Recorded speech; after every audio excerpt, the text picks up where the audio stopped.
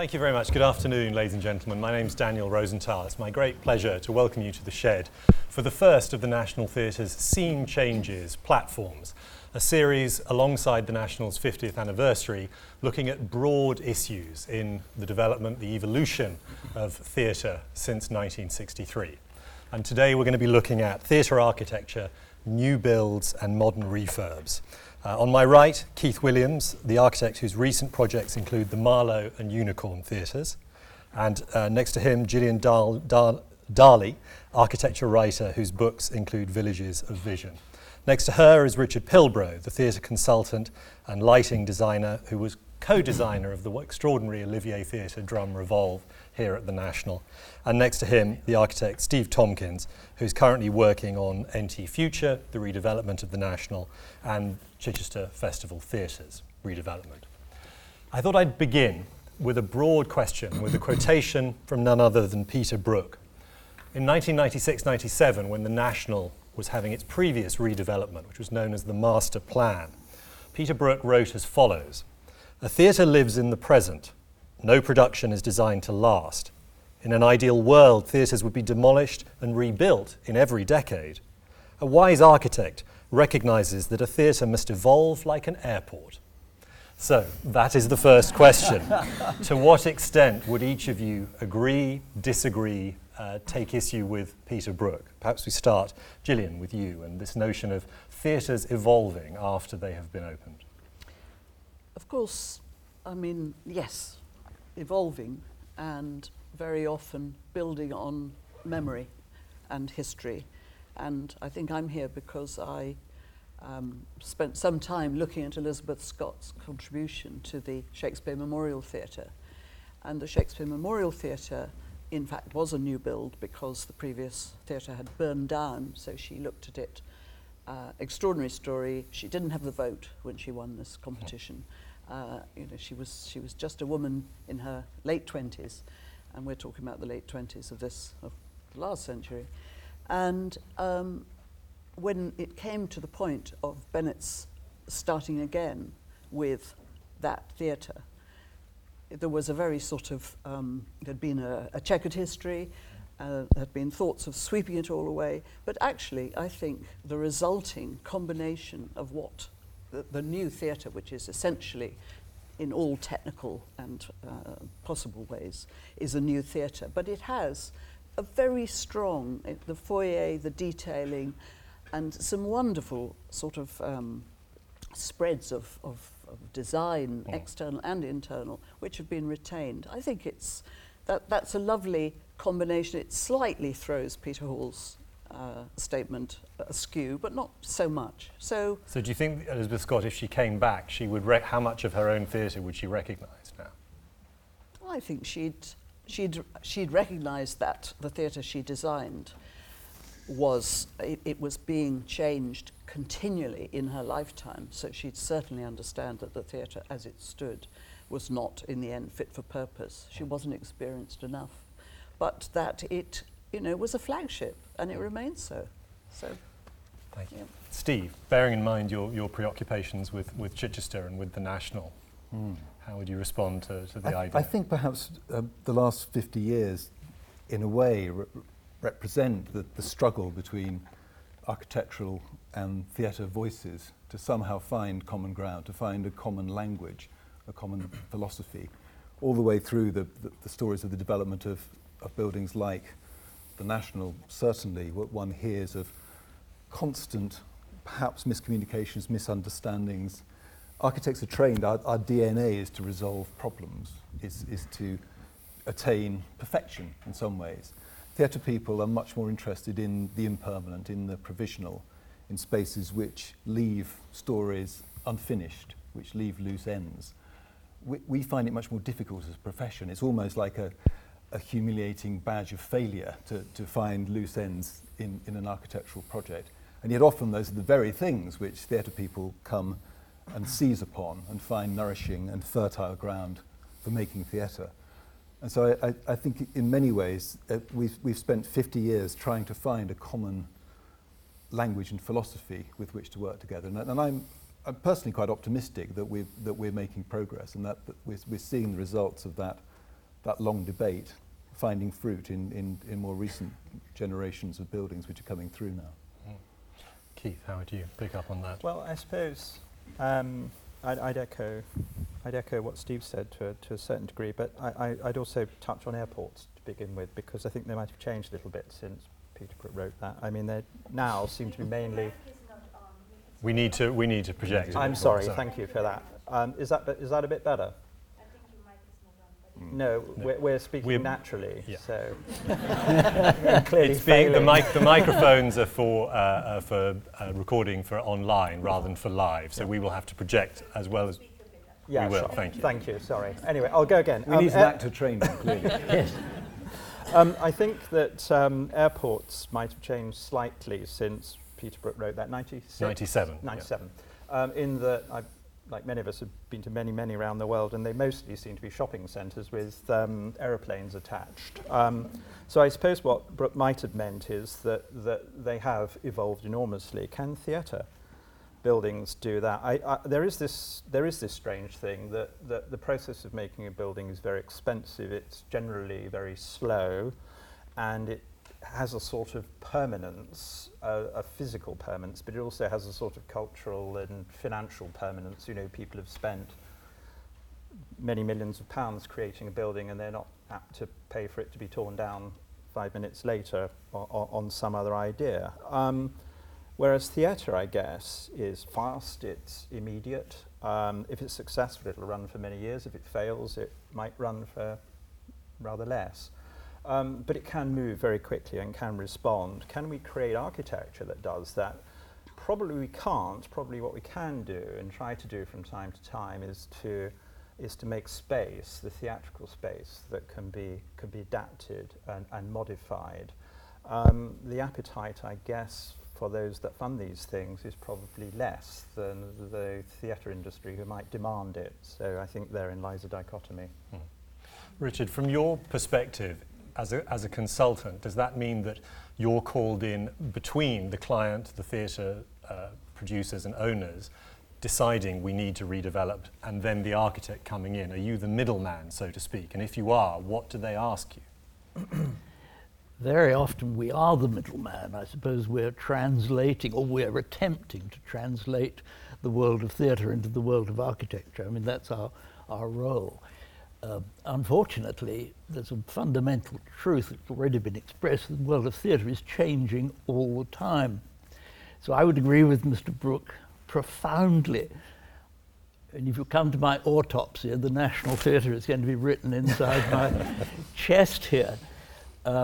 I find it ironic that we're redeveloping the Cottesloe, which is far and away the best theatre in this building, and we're unable to redevelop the Olivier and the Lyttelton, which are magnificent in a certain way, but are both deeply flawed theatres. And that's a strange dichotomy. The arts change. Architecture has great difficulty in changing. In the good old days, you burnt them down every 5 years. But if you didn't, you got the master carpenter and you said, cut that bit off, changed it. And we can't do that in the day of concrete. So I'm looking forward to a thermic lance that can cut us around more easily. But there's an interesting anecdote, I suppose, which illustrates those two strands. When this building was first being built, the famous director Michael Elliott stood on the parapet of the bridge looking at the construction site, and he mused in a radio broadcast which he made a few weeks later whether actually this is the right way that we should be building our theatres. Shouldn't we be doing something which was more light-footed, more provisional? Should we be saddling our children and grandchildren with theatres which could only be adapted by a bomb or a thermic lance? Isn't there something which is more aligned to the language and the quick-footedness of theatre making? And I think at that point, certainly for me, there was a divergent strand which began, and Michael Elliott then went on to design the Manchester Royal Exchange Theatre, which is probably one of the most extraordinary and successful adaptable lightweight spaces. Even though it hasn't actually changed very much, its language is perhaps much more aligned to the process of set building and theatre craft. And I think from those two directions, the National on the one hand and the Manchester Royal Exchange on the other, a lot of the last 50 years of theatre building has sprung. Julie. Yeah. I was looking at John O'Donnell's little film about the lyric Belfast, which was on the Sterling list last year. And he makes a very interesting analogy with the language of theatre, the house, front of house, and so on. And he talks it through in a sort of domestic sense. And he, of course, is talking about the user, the audience, me, and all those people who, yes, we've all changed, we all have different requirements up to a point, but we also have an idea about what theatre is. So all this flexibility could end up leaving your user sort of outside, or maybe there are many different strands, and you know, the utterly provisional, you know, what you do in the roundhouse is a very different story.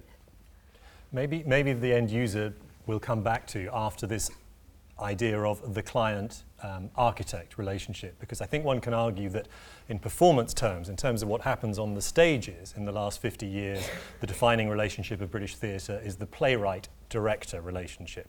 By the same token, the importance of the architect-client relationship can't be stated too often, and therefore, for the panel, what is your experience of that relationship, particularly because theatre directors are used to getting their own way, casting, design, etc.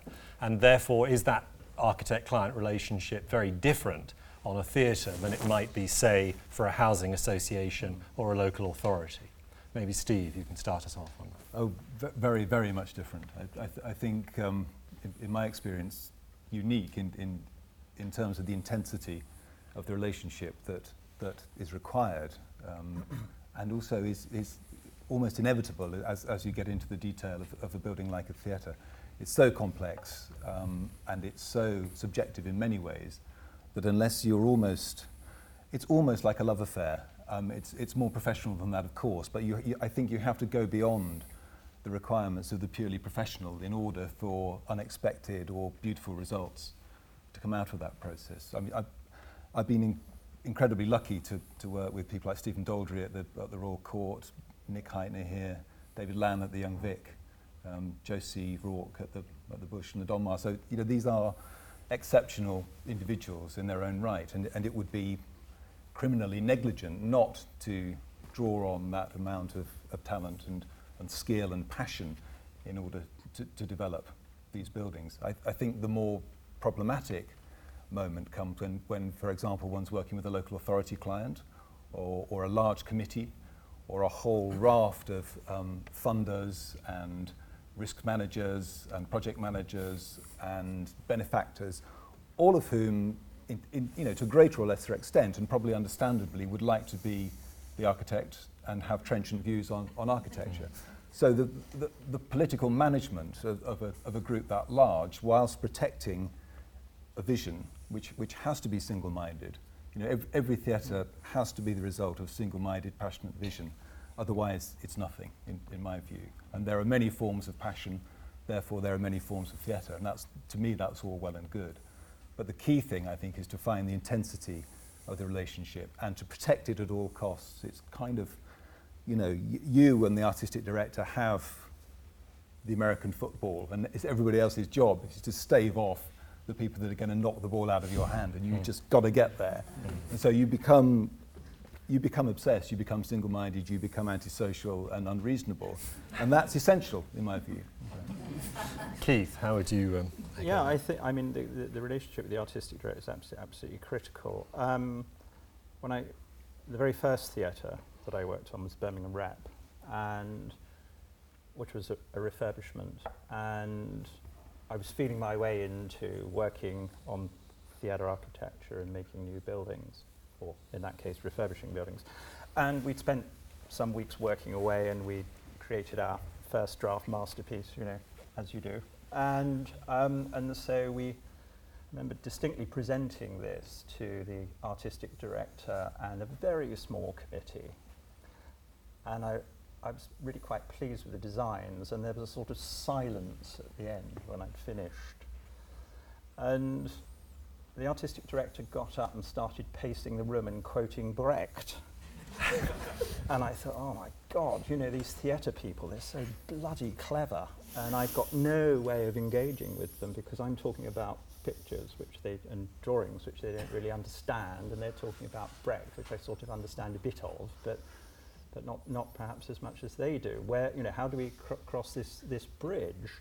And so I think when I realised we had different ways of sort of communicating, we actually had to then kind of we reverted quickly to sort of models and other forms whereby we could evolve a sort of common language and take the project forward. But it does require an absolute determination on the part of the architect and the artistic director. This is often mistaken as arrogance, and I suppose it is a bit, but it's kind of necessary currency in order to be able to drive the project forward. But I suppose in that sort of energy and that direction that's created through that, there's the very welcome and necessary process of engaging with all the other people in theatre, because we talk about the artistic directors because they sort of have this cultural status, but actually there are many, many people who, you know, there are the people that work the technical kit, the sound, the lighting desks, there are people that manage the bars in the front of house, there are people that do the ticket sales, and everybody has a stake in the creation of this new project. And our kind of job is to sort of broker that and probably leave everybody slightly dissatisfied, and but that's probably then the sort of sense of an appropriate and reasonable judgment on the direction and the form of the design. Gillian, historically, whether with Elizabeth Scott or others, are there client-architect relationships that you would single out? Well, I do have to single out Elizabeth's with the artistic director of the Shakespeare Memorial Theatre, who just wanted to be an architect. And, you know, and he's got this girl who's got no experience, really no experience, straight out of the Architectural Association, you know, and he thinks that by the time they've done their trip, you know, fact-finding trip around Germany, to look at what was the best of new theatre so we're talking about the very late 20s. You know, he'll have kind of moulded her, you know, back into the person that, well, actually a completely subservient element within his strategy. But she doesn't do it. She sticks to her guns. So that's quite an interesting sort of story, because in a way that was her big, you know, she worked very collaboratively in her own office with others who had greater experience, but she wasn't going to let this fellow just elbow his way in, because he rather thought that it would behove him to be both architect and artistic director. That was not going to work. So. Richard, the role of the theatre consultant in these architect-client relationships, have you ever been the United Nations peacekeeper called in? Have you found yourselves in the middle somewhat? Very often. We did the Symphony Hall in Philadelphia with a rather notorious architect, Raphael Vanoli. It's been in the papers recently for his hot building in London. Walkie-Scorchy, I think it was called. Walkie-Scorchy, that's right. We had an extremely problematic relationship, and the acoustician and I versus the architect, which was a nightmare. And the client finally took us in a room, a wonderful man who died soon after, probably through strain. He said, "I'm sick to death of you bastards arguing with each other. Richard, Russ, you're in charge of the theatre. Vanoli, you can do the outside." And that's actually what happened. Unfortunately, in Leicester, they were not so lucky. So Leicester, the big theatre, is a rather bad imitation of the Littleton, which is an extraordinary achievement to do it worse. So yes, there are often misunderstandings and difficulties, but I think, if I may, in a larger historical perspective, the theatres of the National were designed at the end, in my view, of a very black period of theatre architecture, which began in the 20s, right through to the 70s. And it was people like Michael Elliott, Richard Negri, who designed the Royal Exchange, sure, who had a lot to do with Frank Dunlop, the young Vic. Theatre architecture's changed completely. I was responsible for the original Birmingham Rep, which I'm very ashamed of ever since.